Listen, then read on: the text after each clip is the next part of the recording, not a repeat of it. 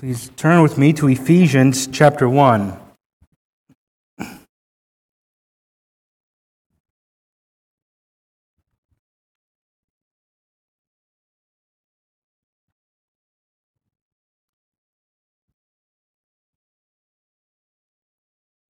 be reading verses 16 through 23, but our focus this morning will be on verses 19 to 23.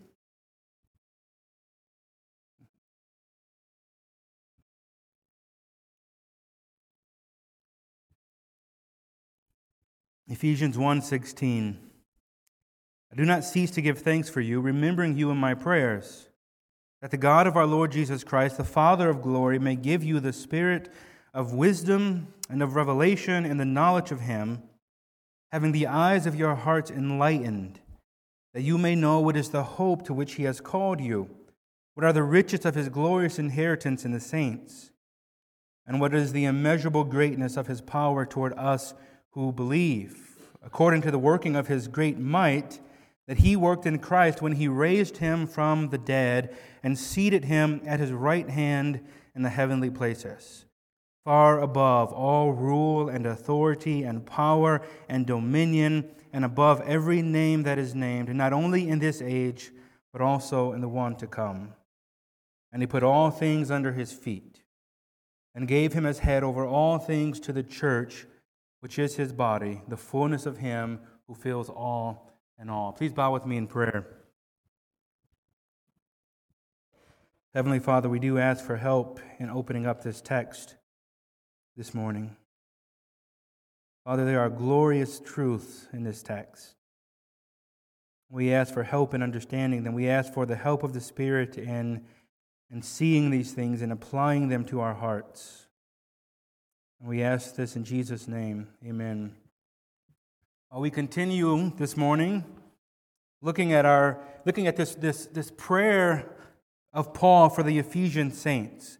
Paul's not writing a prayer, but rather he is telling them how he prays for them. And let me take just a moment to speak to the context so that we don't lose sight of what Paul is saying here.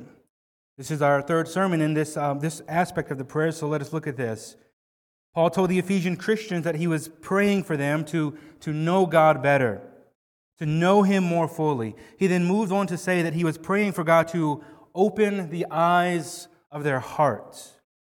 In other words, he was praying that the Holy Spirit would illuminate their hearts to the truth. And again, as I've noted multiple times, he did not pray for the eyes of their minds to be opened, but rather the eyes of their hearts. And this is significant. As in ancient culture, the heart represented much of who a person was, the seat of the thoughts and of the will, the disposition, the presuppositions, the biases that a person has.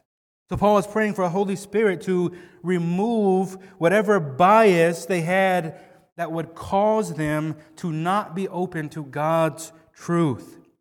And he was also praying that the Holy Spirit would take the truth and impress it upon their hearts in a way that is convincing and convicting and life-changing. And Paul desired for the eyes of their hearts to be open to three specific things. And as I mentioned a couple weeks ago, that this should really grab our attention. That the fact that Paul does not say, I am praying for God to open the eyes of your heart to all truth is significant. But he isolates three specific things, which indicates how important these specific truths are in the Christian life. The first thing he wanted their eyes to be open to was the fact that they have hope in God. He wanted them to know what is the hope to which God had called them. He desired for them to know experientially, not just intellectually, the hope that they have in Christ. And again, as we've saw, a hopeless Christian is a miserable Christian, an unproductive Christian. And the Ephesian saints were probably suffering much for their faith, so what they needed to keep going faithfully was an expectation of good to come, and that is hope. And Paul desired not that they simply grasp this concept in their heads only, but in their hearts. that they would be convinced without a shadow of doubt. And secondly, Paul desired the eyes of their hearts to be opened so that they would know what are the riches of their glorious inheritance. We saw a couple of weeks ago that Paul wanted them to be convinced that they indeed were rich with a glorious inheritance. And here he is praying that the Holy Spirit would illuminate their hearts to understand this truth more fully and to impress that truth upon their hearts in such a way that they would have no doubt that they are rich in Christ.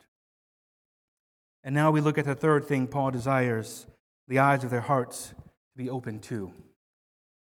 Verse 19, and what is the immeasurable greatness of His power toward us who believe? Paul wanted the Ephesian Christians to know the immeasurable greatness of God's power towards or in Christians. What a statement. The immeasurable greatness of God's power in or towards believers. Perhaps a clearer way to word this in English would be to say, what is the immeasurable greatness of God's power working within and for the lives of Christians? Paul desired for these believers to know that the power of God is working within their very lives. And this power that is working in their lives is immeasurably, incomparably great. Now, this statement should cause us to stop and ask the question, why is Paul dealing with the concept of power? Well, why do we need to know this? Why is this an important truth for the believer? Well, why do Christians need to be convinced that the immeasurable greatness of God's power is working towards them, working within them? What is so important about this power? Well, why does this matter to the Christian life? Let me give you several reasons why this matters. Number one, these Ephesian saints probably felt powerless in a very physical sense. Ian Hamilton puts it this way: if there were one thing these Christians in Ephesus felt they lacked, it was probably power. They were few in number and were probably marginalized. Possibly even some of them had been disinherited for their faith. They lacked numbers. They were the outcast of society, not the cool people. Nobody wanted to be like them. Some of them had probably lost resources as they turned to Christ, which meant they were now physically destitute. They were outcast without resources. They were absolutely powerless in a pagan city with a pagan ruler. How do you be faithful in such a situation? How do you go on being faithful when your beliefs make you the powerless outcast in society? How do you live in obedience to Christ, which means opposition to the world when the world seems powerful and you sense your lack of power? How do you stand before ungodly rulers and refuse to recant your faith when you feel powerless? How do you try to go on being faithful, building the church, evangelizing the lost when you feel weak and powerless in that society? What is the solution to this? The solution is to have the Holy Spirit illuminate their hearts to know what is the immeasurable greatness of God's power towards those who believe. We need the Holy Spirit to impress upon our hearts the truth that the greatness of God's power is in fact at work in our lives. Though we may be marginalized in society and maybe even persecuted, we are still able to live faithfully and even advance His kingdom, not because of our own power, but because of the immeasurable greatness of God's power towards us. Throughout history, Christians have been able to thrive under the worst of physical circumstances, unable to be broken. Persecutors unable to break their spirit. Christians have been able to stay faithful and continue evangelizing under the threat of severe persecution and even painful martyrdom. And repeatedly throughout history, wicked rulers have tried to squash and exterminate the church, but no matter how hard they have tried, Christians have remained faithful and even continued to fulfill the Great Commission, which is why we are here today. But how did they do that? How were they able to stay faithful in those difficult circumstances? The immeasurable greatness of God's power working in their lives. Dear friends, the enemy wants you to believe that we are too weak and powerless to remain faithful to Christ. He wants you to feel so powerless that you just give in and renounce your faith right now. That the entire world is in opposition to you right now. Why don't you just quit? Just renounce your faith. You can't fight this. The enemy wants this very church at this very moment to feel too weak and powerless to be salt and light in our community. And though we are weak and powerless in and of ourselves, we have the immeasurable greatness of God's power working in our lives. But also, these Ephesian saints probably felt powerless in a spiritual sense. Sproul says sometimes believers feel so impotent. They see themselves as spiritual failures because the power of the flesh is so great, the temptations of this world so overwhelming, and their progress so slim. How many can relate to this? You feel powerless. Perhaps you feel powerless in your marriage. You look at the difficulties and you say, I'm powerless to do anything with this. I'm powerless to respond faithfully to this. How many at this very moment feel powerless against certain sins in your life? Perhaps you do well resisting temptation in some areas, but there is a sin or two that has absolutely mastered you, and you know that you need to mortify this sin, but you feel absolutely powerless against it. Perhaps the temptations of this world seem so strong to you and you succumb to them so often that your failure to resist has made you feel absolutely powerless against this temptation. You can't fight your flesh. Perhaps you do know that you've been given a new heart so that your nature has been changed, but lately the desires of your flesh have been winning the battles against the Spirit. And this failure has you thinking that you are powerless in fighting your flesh.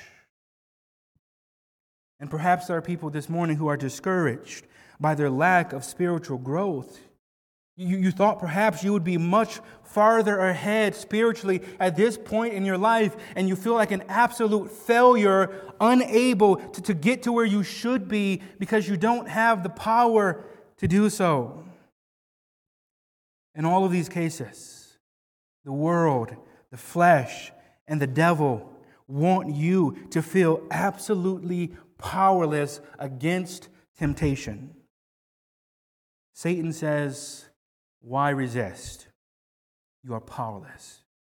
You might as well stop fighting temptation because you don't have the power to resist. If you fight it, you're simply going to have tension and it's going to make you more miserable. Just give in. Why trouble yourself by fighting these battles? Just give in and enjoy sin because you are powerless against it anyways. What better way to fight a Christian than to make him think he's too weak to defend himself? Well, that's a brilliant strategy. I just intimidate you enough so that you don't fight me because you think you can't win. But this is what the flesh does. This is what the world does. This is what Satan does. He says you can't win. Just give in and stop fighting.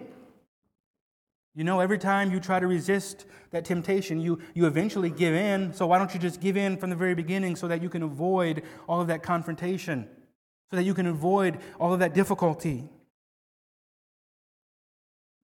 Dear friends, what does the believer who feels spiritually impotent need most?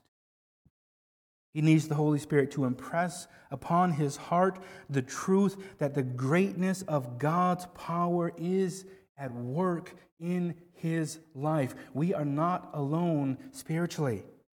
God's power is immeasurably great, and that power is at work in the lives of Christians to sanctify them and make them more like Christ at this very moment. God has not left you to yourself in your spiritual journey. He has not left you to yourself in sanctification. He has given you the Holy Spirit. If you are a believer, the Holy Spirit has indwelt you to help you, to assist you. We have been indwelt by the Holy Spirit so that the immeasurably great power of God is working to help us resist temptation and grow as believers at this very moment. We don't need to be discouraged and given to temptation, thinking that we cannot resist. We need to go on fighting, resisting, understanding that the immeasurable greatness of God's power is at work in our very lives to help us in this way. We are not alone. But also, these Ephesian Christians were living in a city that was given to occultic practices. Sproul points out that Ephesus and its environs were a hotbed of occultic arts and strategies for placating and manipulating invisible spiritual powers. Again, we know from the book of Acts just how occultic this city was. They became Christians and they had a book burning. 50,000 pieces of silver was the value of the amount of books that they burned. And some estimate this to be in the millions of dollars worth of books on magic. And this was not the type of magic we think of today where you say hocus pocus and you do some optical illusion. This was demonic, occultic activity. S.M. Bob points out that magical practices of various sorts, divination, incantations, charms, amulets, astrology, etc., were an important part of daily affairs everywhere and at all times in antiquity, but especially at Ephesus. And he says it's sometimes hard to imagine how much of daily life was engaged in warding off dangers from dark, unseen forces. And history tells us just how superstitious they were in trying to protect themselves from evil spirits. Now, I want you to imagine how many of these new converts would feel giving up all of those practices that they thought warded off evil spirits their entire lives. They believed evil spirits to be powerful. And now all of a sudden they were no longer performing their rituals that they thought kept them safe from these dark spirits. Were they now powerless? Were they vulnerable? Were they exposed? Not only that, but now they embraced a religion which was against their cultic practices. Would those evil spirits then retaliate against them? I mean, and think of the consequences of fearing that you are exposed to evil spirits because you are no longer warding them off like you have your entire life. Imagine the temptation to embrace syncretism. And it was a very real temptation. Even in the early church, they were warning at Ephesus to not embrace syncretism. Why? Because there's a fear. Perhaps we should combine Christianity with occultic practices so that we can be Christians but continue to ward off evil spirits the way we always have, just in case Christianity doesn't do it. We think that way, don't we? Such fear could have grave consequences on the Christian life. Imagine being bound to that sort of slavery in your mind that you have to do all of these superstitious things. Otherwise, evil spirits out there may get you. And perhaps many of them feared the power of Satan and his demons. Maybe we say today, well, we're not really afraid of that. I think that's generally true, but it's not because we don't believe that Satan is powerful. It's because we don't think spiritually. We think physically. We look at the things happening in our culture, things like abortion and the homosexuality and transgenderism, and we say, oh yeah, these are political issues. No, there's a spiritual warfare taking place. There's a reason why in this very book, to this very group of people in Ephesus, Paul wrote in chapter 6, we do not wrestle against flesh and blood, but against principalities, against powers, against the rulers of the darkness of this age, against spiritual hosts of wickedness in heavenly places. Satan and his demons are at work in our culture at this very moment. The fight to keep abortion legal is a spiritual battle. Believe me, there are dark forces working hard to keep that practice alive and healthy in our country. There are dark spiritual powers seeking to push the normalization of homosexuality and transgenderism in our culture. There are dark spiritual forces causing our children to mutilate their bodies by trying to change genders. That, dear friends, is a spiritual battle. This is not a battle of conservative versus liberal. This is a battle of God versus Satan. This is a spiritual warfare. And when we really begin to think of that, when you really begin to think to yourself that everything that is happening in our culture is not just natural, it's not political, it's not just a difference of opinions, it's actually a spiritual battle. People can begin to fear, wow, Satan must be pretty powerful. He's doing a good job in our country. He must have some persuasion because look at what we've become. When we consider the fact that there are evil spirits at work pushing these things, it can become easy to fear.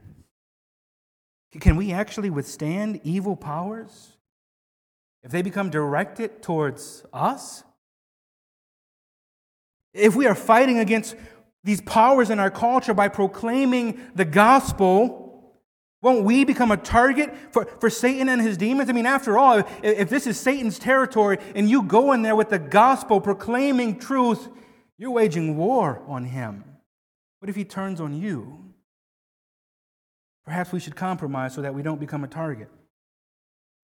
Maybe if we allow homosexuality into the church, Satan won't feel like we are his enemy and he won't fight against us.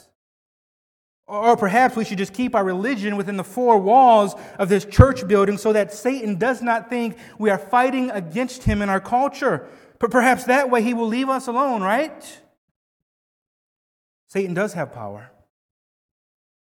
But if we fear him, we are on the road to compromise, just like some did by embracing syncretism. So how do we fight against fears of Satan and evil spirits?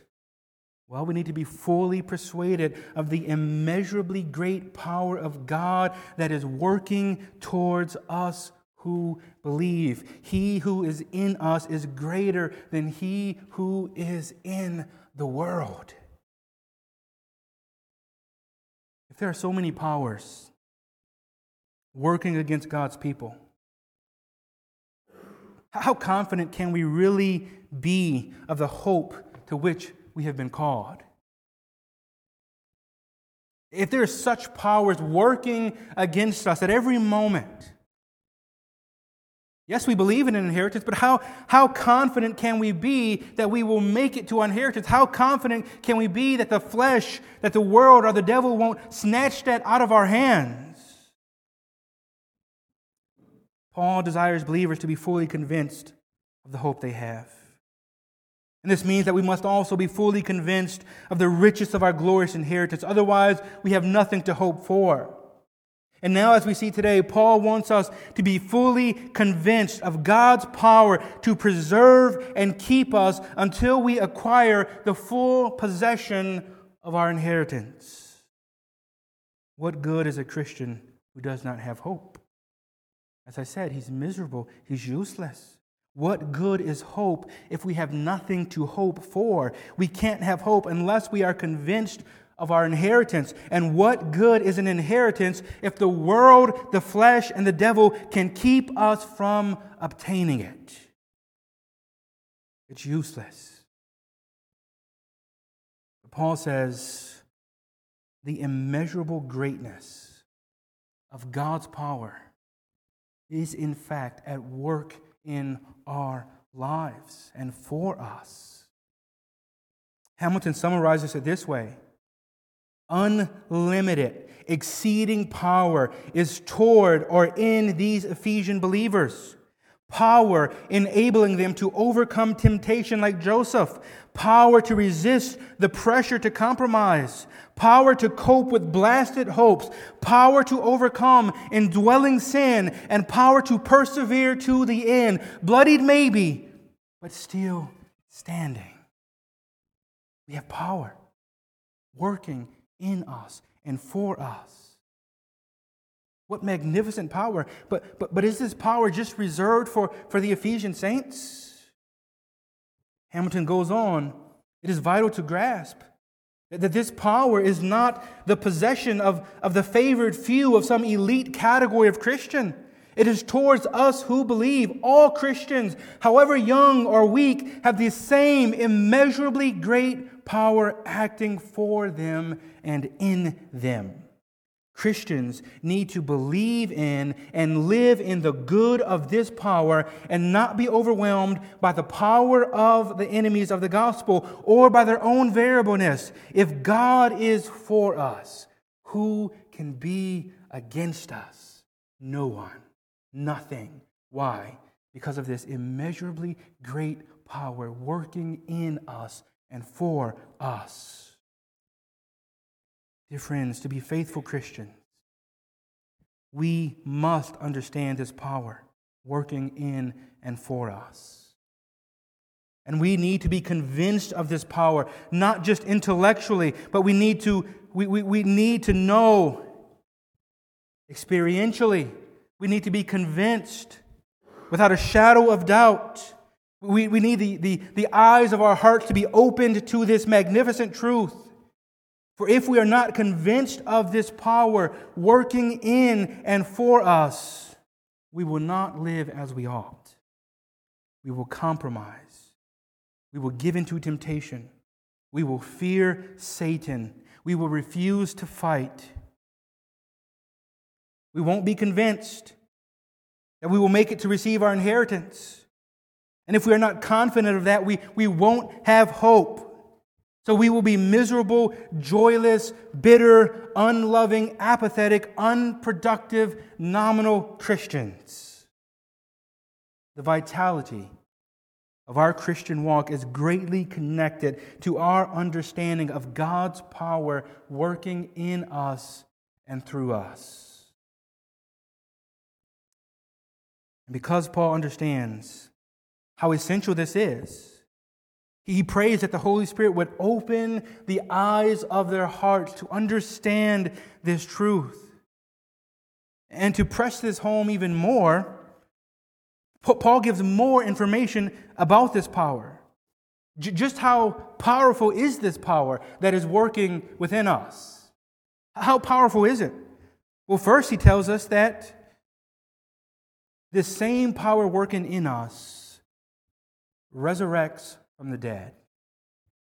Verse 19, he says, "And what is the immeasurable greatness of his power toward us who believe, according to the working of his great might that he worked in Christ when he raised him from the dead."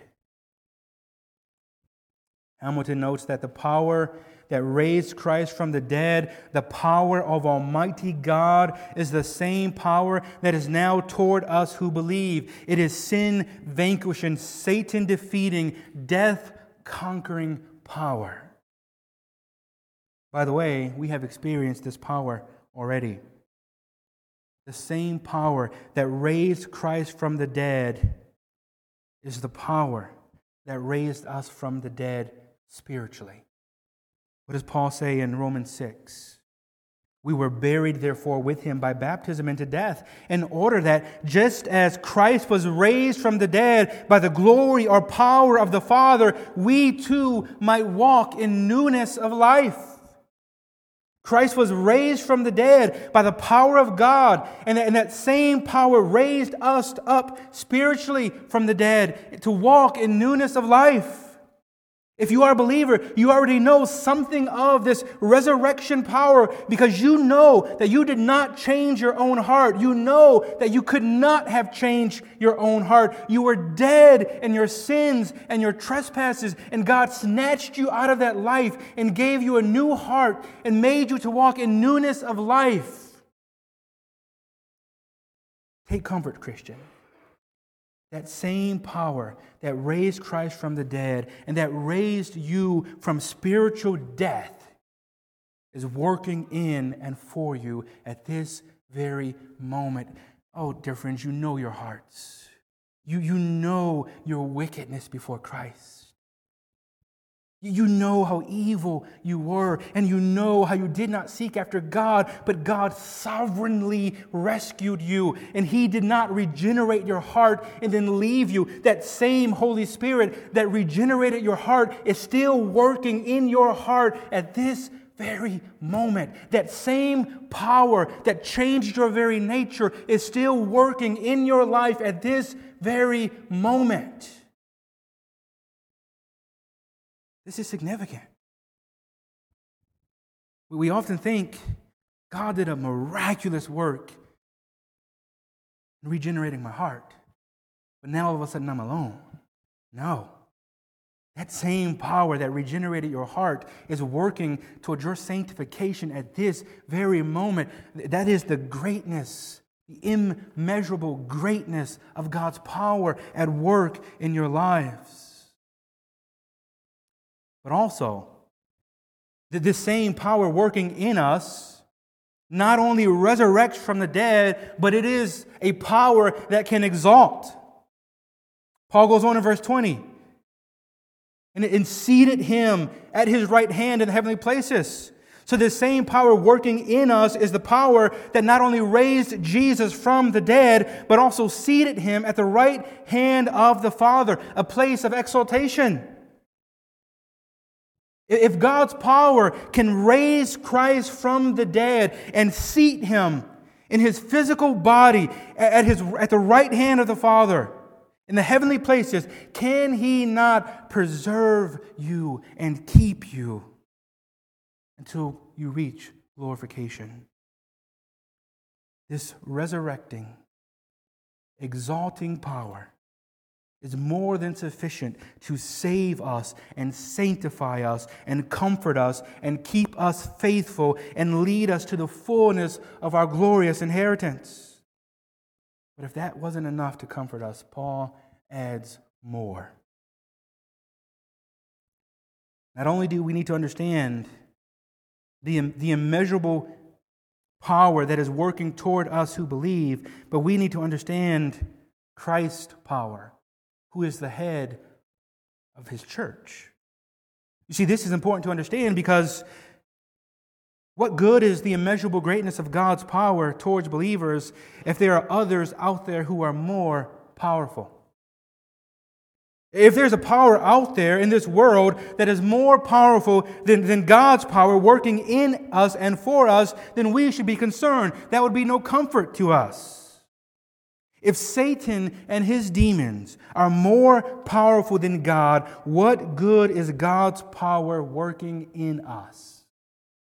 If there are rulers in our nation who are more powerful than the power working within us, then we will compromise and Christianity will fail.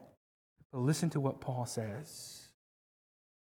Paul says in verse 21 that Christ has been exalted.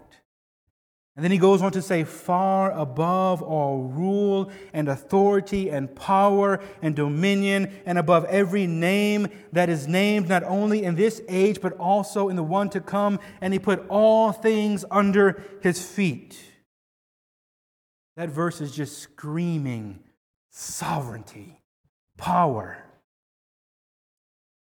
Hamilton says, Jesus, not Caesar, rules and reigns. Whatever powers and authorities may yet arise in this world, every one of them is under Christ's rule and dominion. And this is what Jesus declared about himself in the Great Commission. Matthew 28:18, all authority has been given to me in heaven and on earth. He is above every power and every authority in heaven and on earth, both now and for all eternity. We need not fear anything. Christ has been placed above all rule, all authority, all power, and all dominion. And this is astoundingly great news for believers. Why? Because what Paul says is that Christ uses this power and authority on behalf of the church. Verse 22, and he put all things under his feet and gave him as head over all things to the church, which is his body, the fullness of him who fills all in all. All things were put under Christ's feet, and he was made head over all things to the church.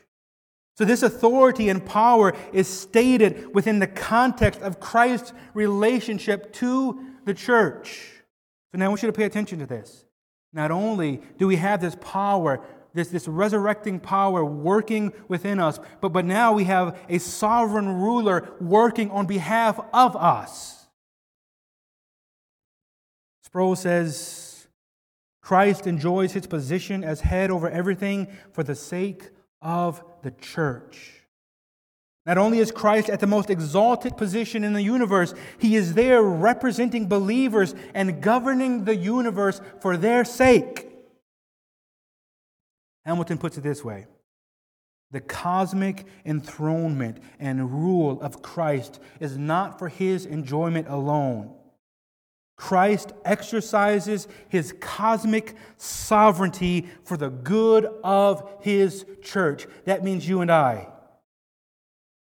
Christ exercises his absolute power and authority for the good of believers.